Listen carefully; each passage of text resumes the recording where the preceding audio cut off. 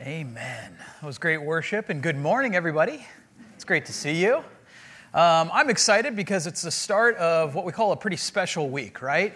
Thanksgiving is, as you all know, coming on Thursday. It'll be here pretty quick. And Thanksgiving kicks off what we call the holiday season, right?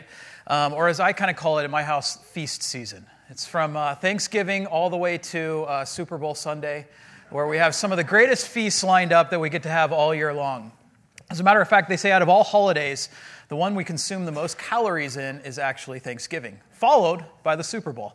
I don't know, there's a switch that flips in me, probably like many of you, where I find myself consuming more calories in one sitting than I can the entire year when it comes to Thanksgiving, right? It's food that I don't normally care about, and for 10 and a half months, don't even think about.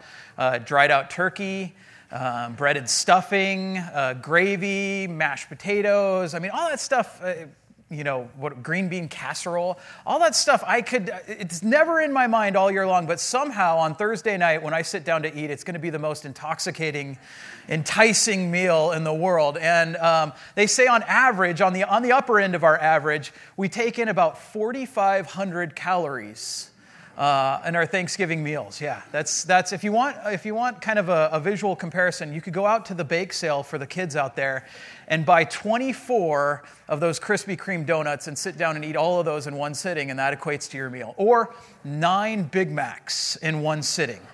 That's about 4,500 calories. Right, but there's something that kind of happens during what we call the holiday season. It's kind of like we give ourselves license to have less self-control.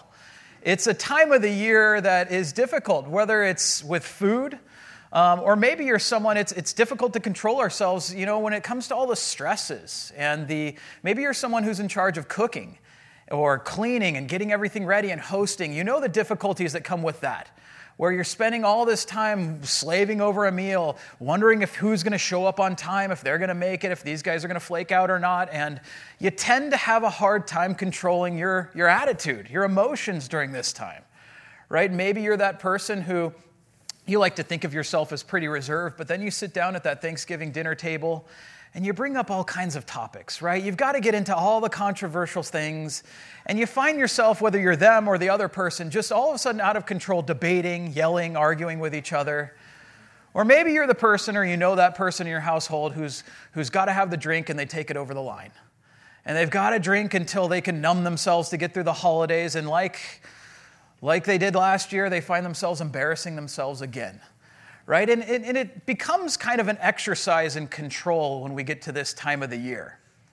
Right? And beyond this, in some way, we're already struggling as humans. To be human is to already struggle to control ourselves.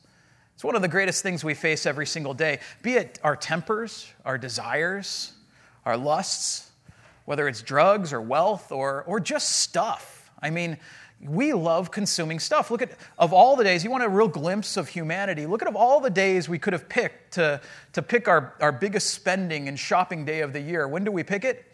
The day after Thanksgiving.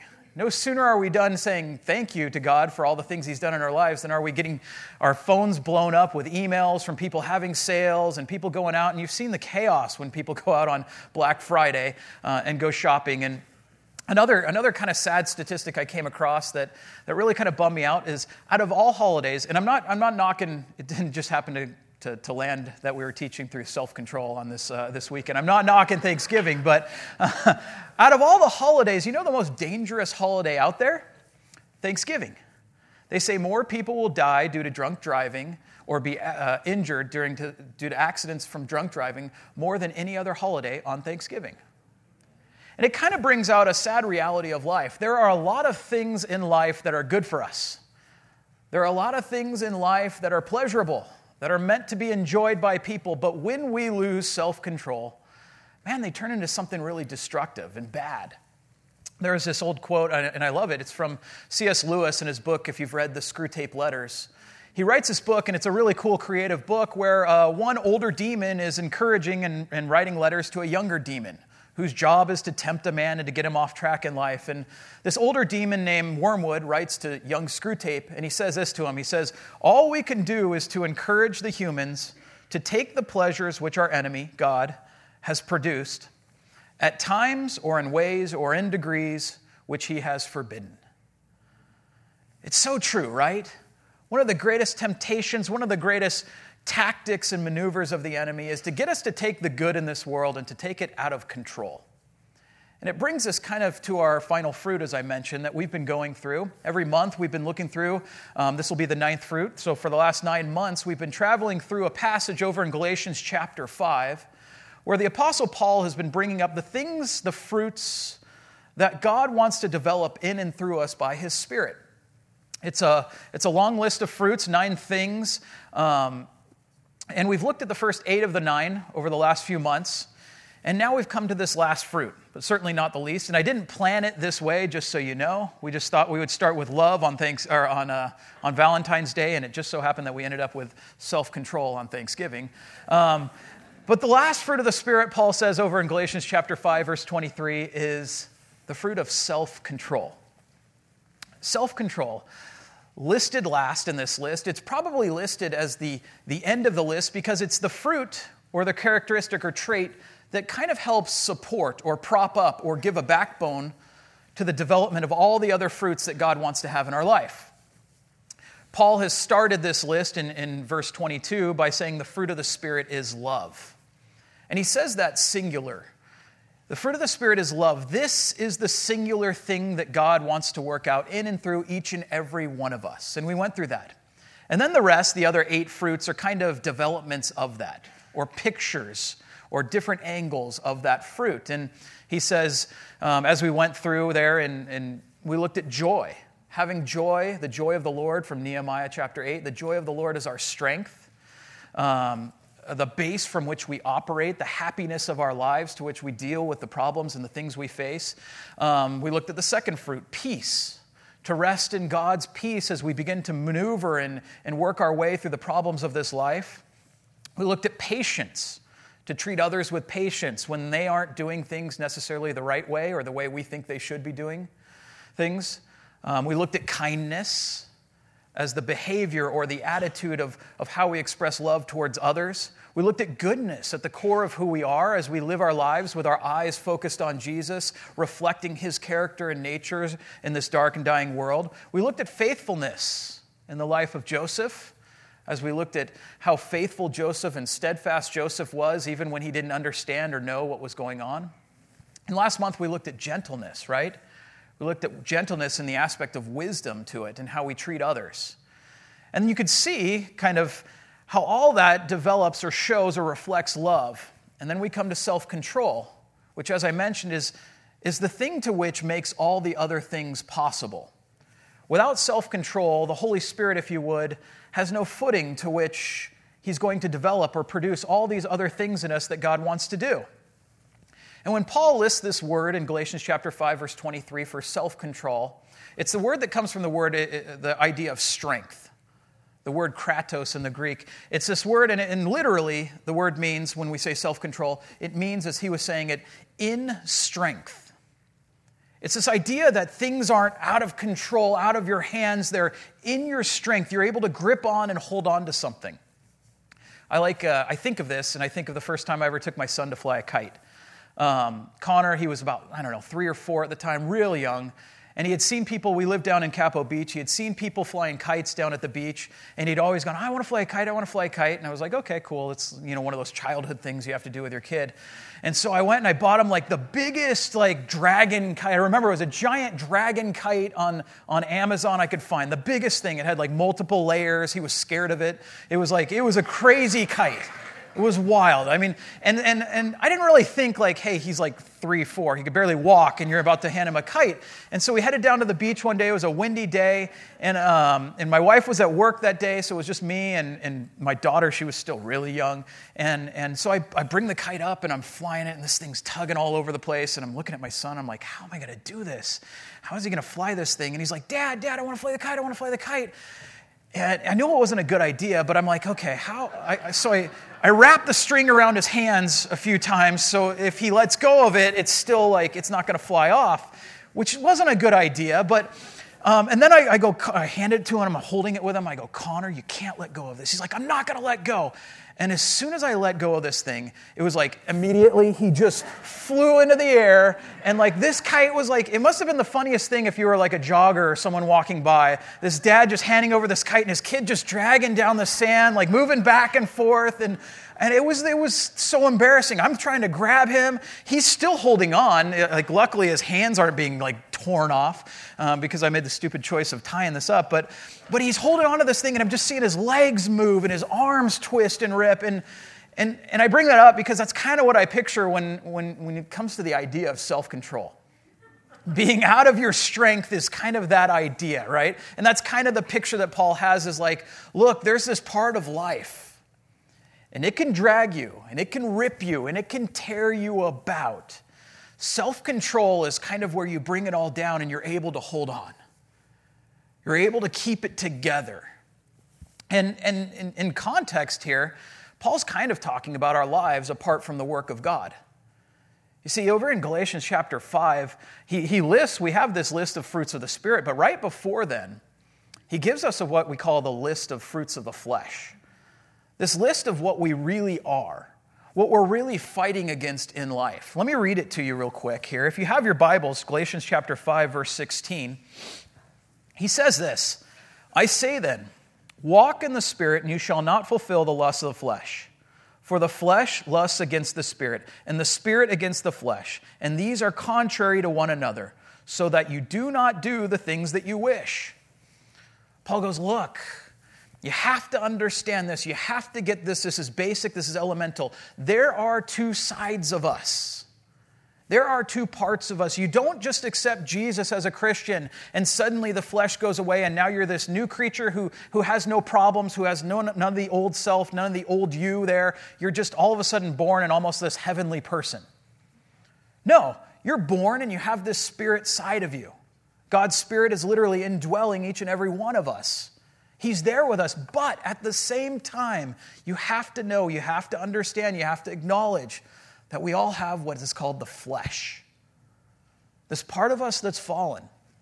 This part of us that naturally wants the opposite of what God wants. It naturally wants to do the wrong. It naturally wants to seek after our own desires, our own lusts. Look at the fruits of the flesh now, he brings up in verse 19.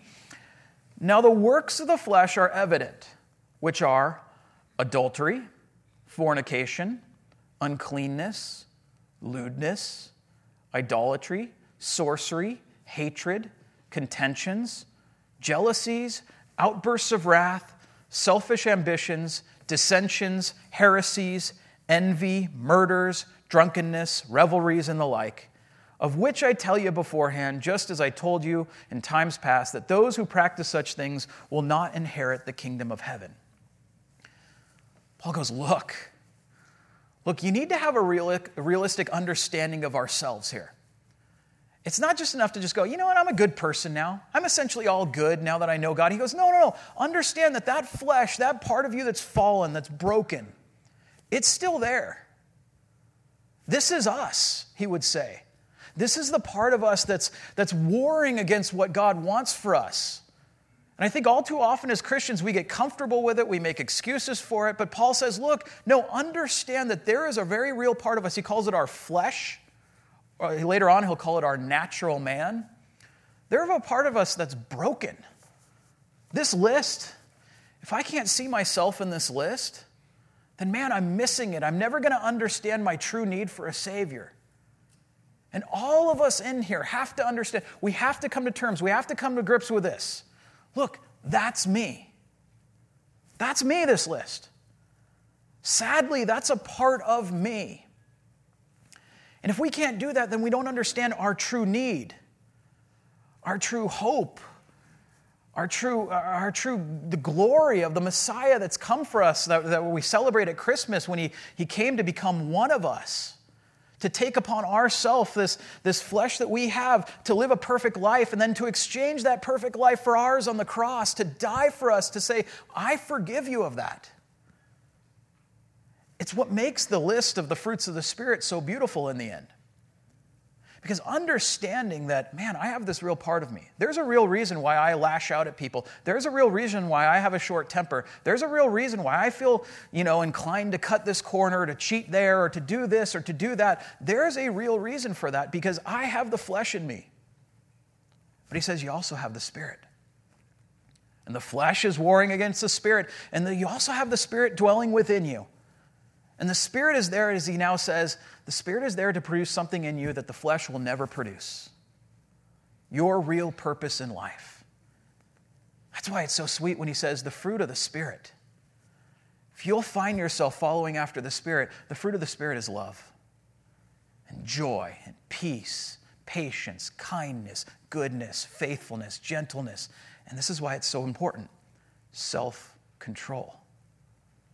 Right? You see why that's there in this list? It's like there is this natural part of us that wants to do the opposite of all these things, that wants to seek after ourselves first. And he goes, no, the Spirit is there because he knows that. And the final thing in this list to make sure everything else happens is self-control. It makes it so vital. So the real question as I look at it, and I look at these pleasures I have and these desires that might go wrong, the real question is, well, where do I get things in strength? How? How does the Spirit want me to do this?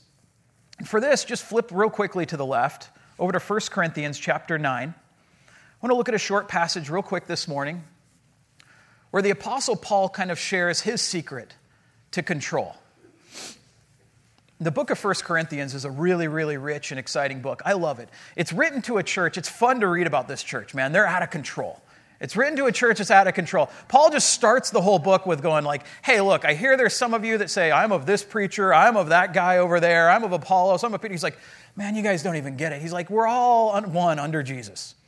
All right, and then he goes on to address people who are bragging about an incestuous relationship. It's like there's all kinds of adultery going on. Then he gets to these people who are showing up drunk to their communion feast. It's like they've got spiritual gifts out of control. And so Paul kind of writes this letter to help them to gain control in the church and of themselves personally. And right smack kind of in what's about the core, the center, the heart of this message, he gets to what his calling is as an apostle. And Paul begins to kind of share how he's given up some of his rights as an apostle so that he could go on to fulfill what he's truly called to do. And in verse 23, he says, I've been called to become all things to all men, that by all means I might save some. He's like, this is me. I am doing whatever it takes in whatever way possible so that I might fulfill my calling to reach everyone with the gospel. Or just some, whoever. That's my calling. And then he switches gears in verse 24. He says, look, you need to understand my mentality if you're going to live up to your calling. Read real quick with me, 24 through 27. Do you not know that those who run in a race all run, but one receives the prize? Run in such a way that you may obtain it. And everyone who competes for the prize is temperate in all things. Now they do it to obtain a perishable crown, but we for an imperishable crown. Therefore I run thus, not with uncertainty. Thus I fight, not as one who beats the air, but I discipline my body and bring it into subjection, lest when I have preached to others, I myself should become disqualified. Such a deep passage. You get really a glimpse into Paul's mindset here, and I love it. But he starts with this. He goes, look, understand this. I'm not out here just existing. I'm not out here just getting by doing what's best for me. I'm not out here just focused on me and my goals and my... No, he goes, no, look, I have a purpose. I have a calling, and I run after that calling like a runner. And I love this. Paul, this little Jewish guy, born a Jew, has this great affiliation and affection for Greek sports culture. He's always using the Greeks as an example and their athletes as an example. And in this case, he uses a runner. And he goes, you guys know the runners. In their day, they would understand. They had these different games, and they would come into Corinth there, and they had this particular track in that area. And they would all file in there, and they would watch these different games unfold. And one of the great highlights of it, it's kind of like the Monday Night Football, where everybody gathered around and filed in and watched this thing. One of the greatest highlights was watching these runners compete. And these runners, they would come into the arena, he would say, and they could picture it there. They would come into the arena, they'd all stretch, they had been training for months and months and months, and they lived separate from their families at different times for this. And here they come, and can you picture this? They all come into this arena, they don't have the track gun or whatever it is. I don't know what they had, maybe a horn or trumpet or something blows off. And then they start running, but they all run in different directions. And some of them just, they look at others and they go, no, you win. It's like, no, that wouldn't be a competition. Nobody would show up for that. He goes, look, when you compete to win. Nobody shows up to compete to just tie, like soccer. It's like I'm a huge soccer fan, and it's one of the worst things about the sport, right? As we start right now, the World Cup, or as we talk right now, the World Cup is going on, and it's just started. For a month, teams from all over the country, all over the world, are filing into Qatar, and they're going to compete for the World Cup, the prize in soccer above all prizes. And there's not one single team that's going to show up there, and they're going to look at each other and go, you know what? You have prettier uniforms than ours. Like, why don't you guys score? Go ahead.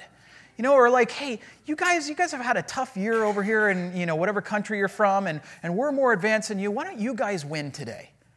Right? Can you imagine? Nobody would watch that. It's wimpiness at its finest. He goes, look, in any sport, any athletics, the goal is to win. And he's bringing that out because he goes, look, for us, understand this. For us, your goal in your life is not just to get by at what God has called you to. Your goal in your life should not just be to exist. Should not just be to just kind of make it. Right? It's more than that. God has never created a human being that he intended to just collect dust. All of us were created with purpose, with intention, with a goal and a calling for you in your life. If you don't understand that, if you're just kind of drifting through life, consuming for yourself, then you're going to find yourself out of control. You're never going to find yourself living up to what God has for you. Right? He says in verse 25, everyone who competes for the prize is temperate in all things. I love that idea. Temperate, by the way, it comes from the same root word as self-control. You can mark that. You can go, everyone competing has self-control. They're taking their strength and they're learning to focus it, to hone in towards their goal. Right? Paul would say, look, and you can think of all the people. What happens without self-control is people get disqualified. Athletes aren't going to make it. He goes, think of all the things, or we could think of it. Think of all the ways and in things that you see people, kind of disqualified from the things that they know they should be doing in life. You could think of the parent who spent too much time working and wasn't there for their kids at all. And as their kids grow up, they don't want anything to do with them. You could think of the spouse who had bad expectations for their husband or their wife or something and expected things out of them that they could never produce or do, and therefore, because of that, they're under this pressure. The marriage falls apart. They're disqualified. You could think of ministers. I was just reading about another one who were disqualified from ministry because they couldn't control their lusts and had an adulterous relationship. You could think of people fired from work because they were lazy, because they didn't work hard, because they talked back, they didn't have respect, right? There are tons of things that we could be doing in life if we're not focused on the goal that are going to disqualify us. And Paul says, look, if you're going to run the right way, you've got to know the goal and you've got to have self-control. Self-control means we're willing to cut out the junk. We're willing to just focus on that goal, to live up to the call that God has placed on our lives. It means that we can't be who God wants us to be if we're out of control.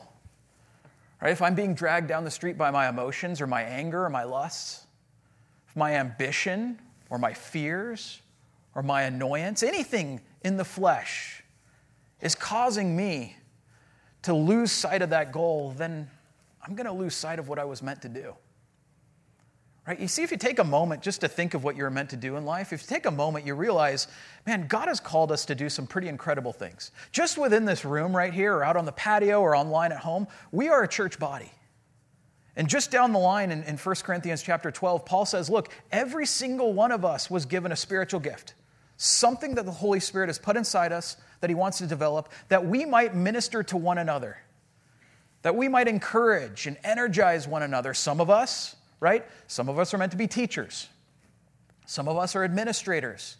Some of us have the gift of helping and serving. Some of us have the gift of faith or of giving. Right? But just in this room, every single one of you has a gift, something that you're supposed to be using amongst the body of Christ to make things better. Now, that's just one area and one thing you've been called to do. But I mean, just take it on a personal level. Personally, we all have different roles. Some of us in here, we've got husbands, we've got wives, we've got sons, daughters, we're grandparents. Some of us, brothers, sisters, neighbors. We're workers, we're managers, we're employees, whatever it is. We've got roles and relationships all around us. And God says, look, I didn't put you there, and I didn't put you in those things so that you could just get by. I put you there to make something beautiful out of them. I put you there with a purpose, to fulfill them faithfully. And he would say, look, you can't do that if you don't have self-control. But let's just kind of like narrow it down, our goals or our roles, all the way down to this. This one thing that to me encapsulates everything. When they came to Jesus over in Matthew chapter 22 and they asked him what the greatest commandment, what is the one thing we're supposed to be focused on out of all this Old Testament? What is it? What did Jesus say to them? He said to the Pharisees, the greatest commandment is this: you shall love the Lord your God with all your heart, your soul, and your mind. This is the great and first commandment. And the second is like it: you shall love your neighbor as yourself. Love God and love your neighbor. If that is your goal in life, you're going to fulfill all the other goals really well. You're going to be a great husband, you're going to be a great wife, you're going to be a great son or daughter or neighbor or friend or coworker, whatever it is. If you can focus on those two things, loving God with all your heart, soul, and mind, and loving your neighbor as yourself, look, if you can boil it down to that, that is our goal and calling in life. As a matter of fact, Galatians chapter 5, verse 22, the fruit of the Spirit is love. He goes, understand this, get this. This is the call or the goal of our life, to be a loving human being. Loving God and loving people around us. This is what you should have your eyes on. This is what your goal should be. So focus on that. Like an athlete, this is your goal. This is what you're driving towards. Don't let your life meander without that purpose or that meaning. Don't think that for one moment you weren't meant to brighten someone else's life or to season this world around you. Jesus said over in Matthew chapter 5, you are the light of the world. You are the salt of the earth. If you lose sight of that goal, if you don't have that self-control, it's never going to happen. Especially if your eyes are on the wrong thing. If you're losing control in your life. This popped up for me while we were on vacation not too long ago. Back in September, my wife and we took our kids to Hawaii for their first time. It was really cool. We've been to Hawaii before, but it's really fun to take your kids and for their first time. And it was like one of the final days of our trip in Hawaii. We were on Oahu, and we had this day, I call it Shark Day. We took them out of Haleiwa on the North Shore. We took them out and we went out and we went to a shark cage, and we took the kids into the shark cage, and they got to go in and tiger sharks and all these cool things. And so they were thrilled. So we were having a great day. And then we were going over this place on the North Shore called Sharks Cove. And there's no actual sharks there. There's just, a cove. And it's got a reef, but they call it Sharks Cove. And I thought, it'd be fun. Shark Day, Shark Cove. And so we went to pull up to Shark Cove to go swim and to go snorkeling and do that whole thing. But the parking lot was just packed. I mean, people are in line forever. And so we got into line. And we waited for 45 minutes, and we're slowly moving, and we'd just been waiting and waiting and waiting, and finally a spot opened up. And I passed this car on the right side that was letting a bunch of people out. It pulled over, was letting a bunch of people out to go down to the water. And I pass this car as I'm in line, and I go and I find the spot, and I parallel park and pull in.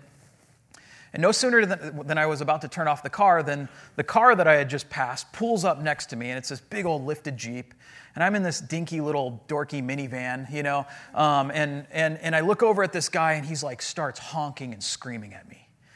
And he's just like, you took my spot, and he's screaming. And I rolled down my window, and I'm like, dude, I was in line for 45 minutes. He goes, I don't care. And he's just yelling and screaming at me. He's like, I was just pulling over to let my family out. And I'm like, dude, you can't get out of line, and then expect the next spot to be yours. This is my spot. And so I rolled up my window and just ignored him. I just turned to my family, pretended like I was talking. And he's just fuming and furious, and he takes off. But then I hear him. Takes off in this Jeep, and And then he throws it into reverse. And I'm like, uh-oh, here we go. He throws it into reverse, and he just pulls back, and he pulls back up next to us, and this time he's just irate. He was like a 9 before, now he's a 12. And he's just screaming, and he's cussing at me and my wife, and he's cussing. The kids are in the back seat, and he's like yelling and calling us names and expletives, and I'm going to kill. And so at this point, like I did what most guys do, you begin to kind of size them up, right? And I begin to look at him, and I'm like, I'm a pretty tall guy, 6'2". Like, like, you're a little dude in a big Jeep, right? I get it. Like, just because you're in the big car doesn't. I'm in the minivan, I get what you think is going on, but if I stood up right now, I could take you out, unless you're some Navy SEAL or something. Like, and so I'm, guys, how we do it, right? Like, and even girls do that nowadays. Like, right? You're just like sizing people up, and so I'm like, all right, here we go. Here we go. Like, I'm not going to let this is my spot. I'm not going to let the spot go. And this guy's just, beep, beep.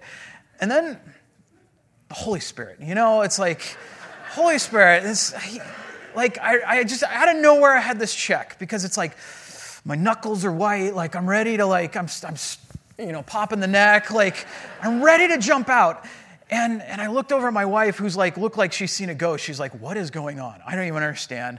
And I look back at my daughter, and she's got tears in her eyes. She's like scared, and my son's kind of just, oh, well, what's Dad going to do?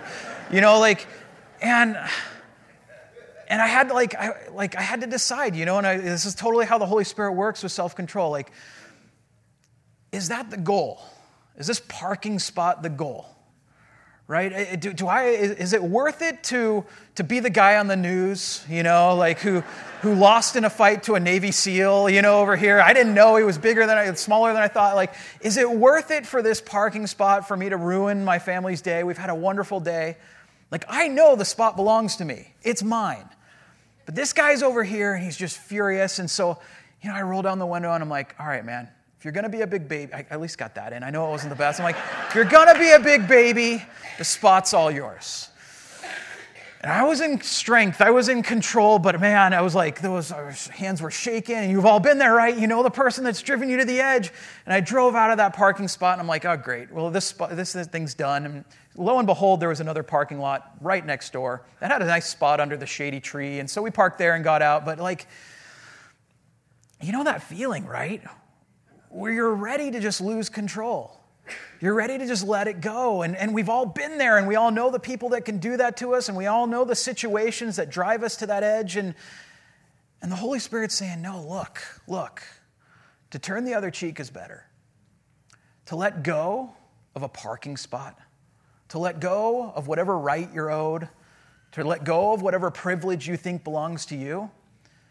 In the end is going to be more of what brings out who you were meant to be than if you held on to it, if you fought for it. Now, Jerry said last week, or after last service, he called me a wuss. He said, you should have just fought, but under control, and so fight with control. But no, I get it. And I was like, oh man, this is hard. But that's how self-control is, right? It wasn't meant to be easy.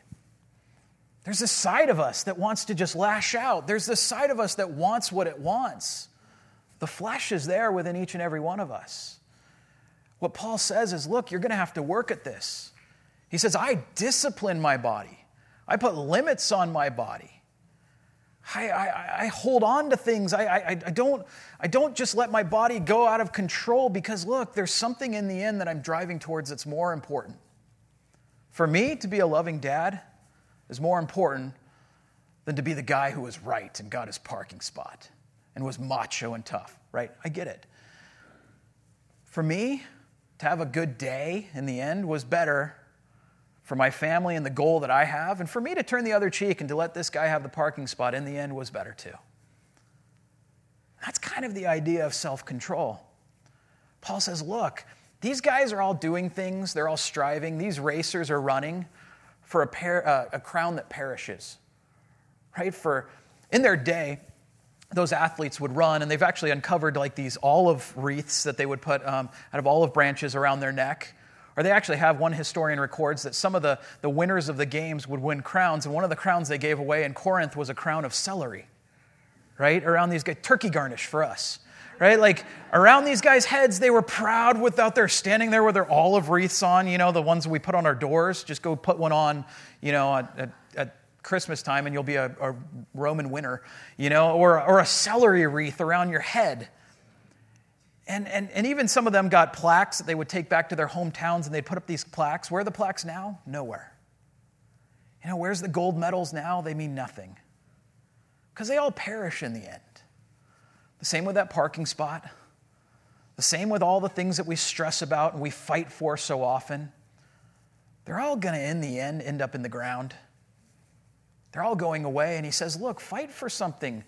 Strive for something that's going to last a lot longer. Your character, your legacy of love, that's going to last a lot longer. That's going to carry on with you for all eternity. The impact that you make in this world because of the love of Jesus Christ in your heart and your life is going to affect more people than any of these other selfish, fleshly goals or ambitions we could ever have. So Paul says, take it down a notch. Get yourself under control, right? On Thursday is Thanksgiving. And I'm not here to bash Thanksgiving, but guess what? The goal of Thanksgiving is not to feast like no other time before. The goal of Thanksgiving is not football. It's not making an appearance with your family. It's not numbing yourself with alcohol to just get through the day. The goal of Thanksgiving, and this is awesome, we as Christians should be better at this than anyone else. The goal of Thanksgiving lines up exactly with what God wants us to be. The goal of Thanksgiving is just being thankful. Taking some time out together as a family, with friends, with whoever you have, to be thankful for what God has done in your life. To be thankful for the blessings of the past, the blessings of the present, and what you know God's going to do in the future. Thankfulness. This is something that Christians, like I said, we should shine above all others at this.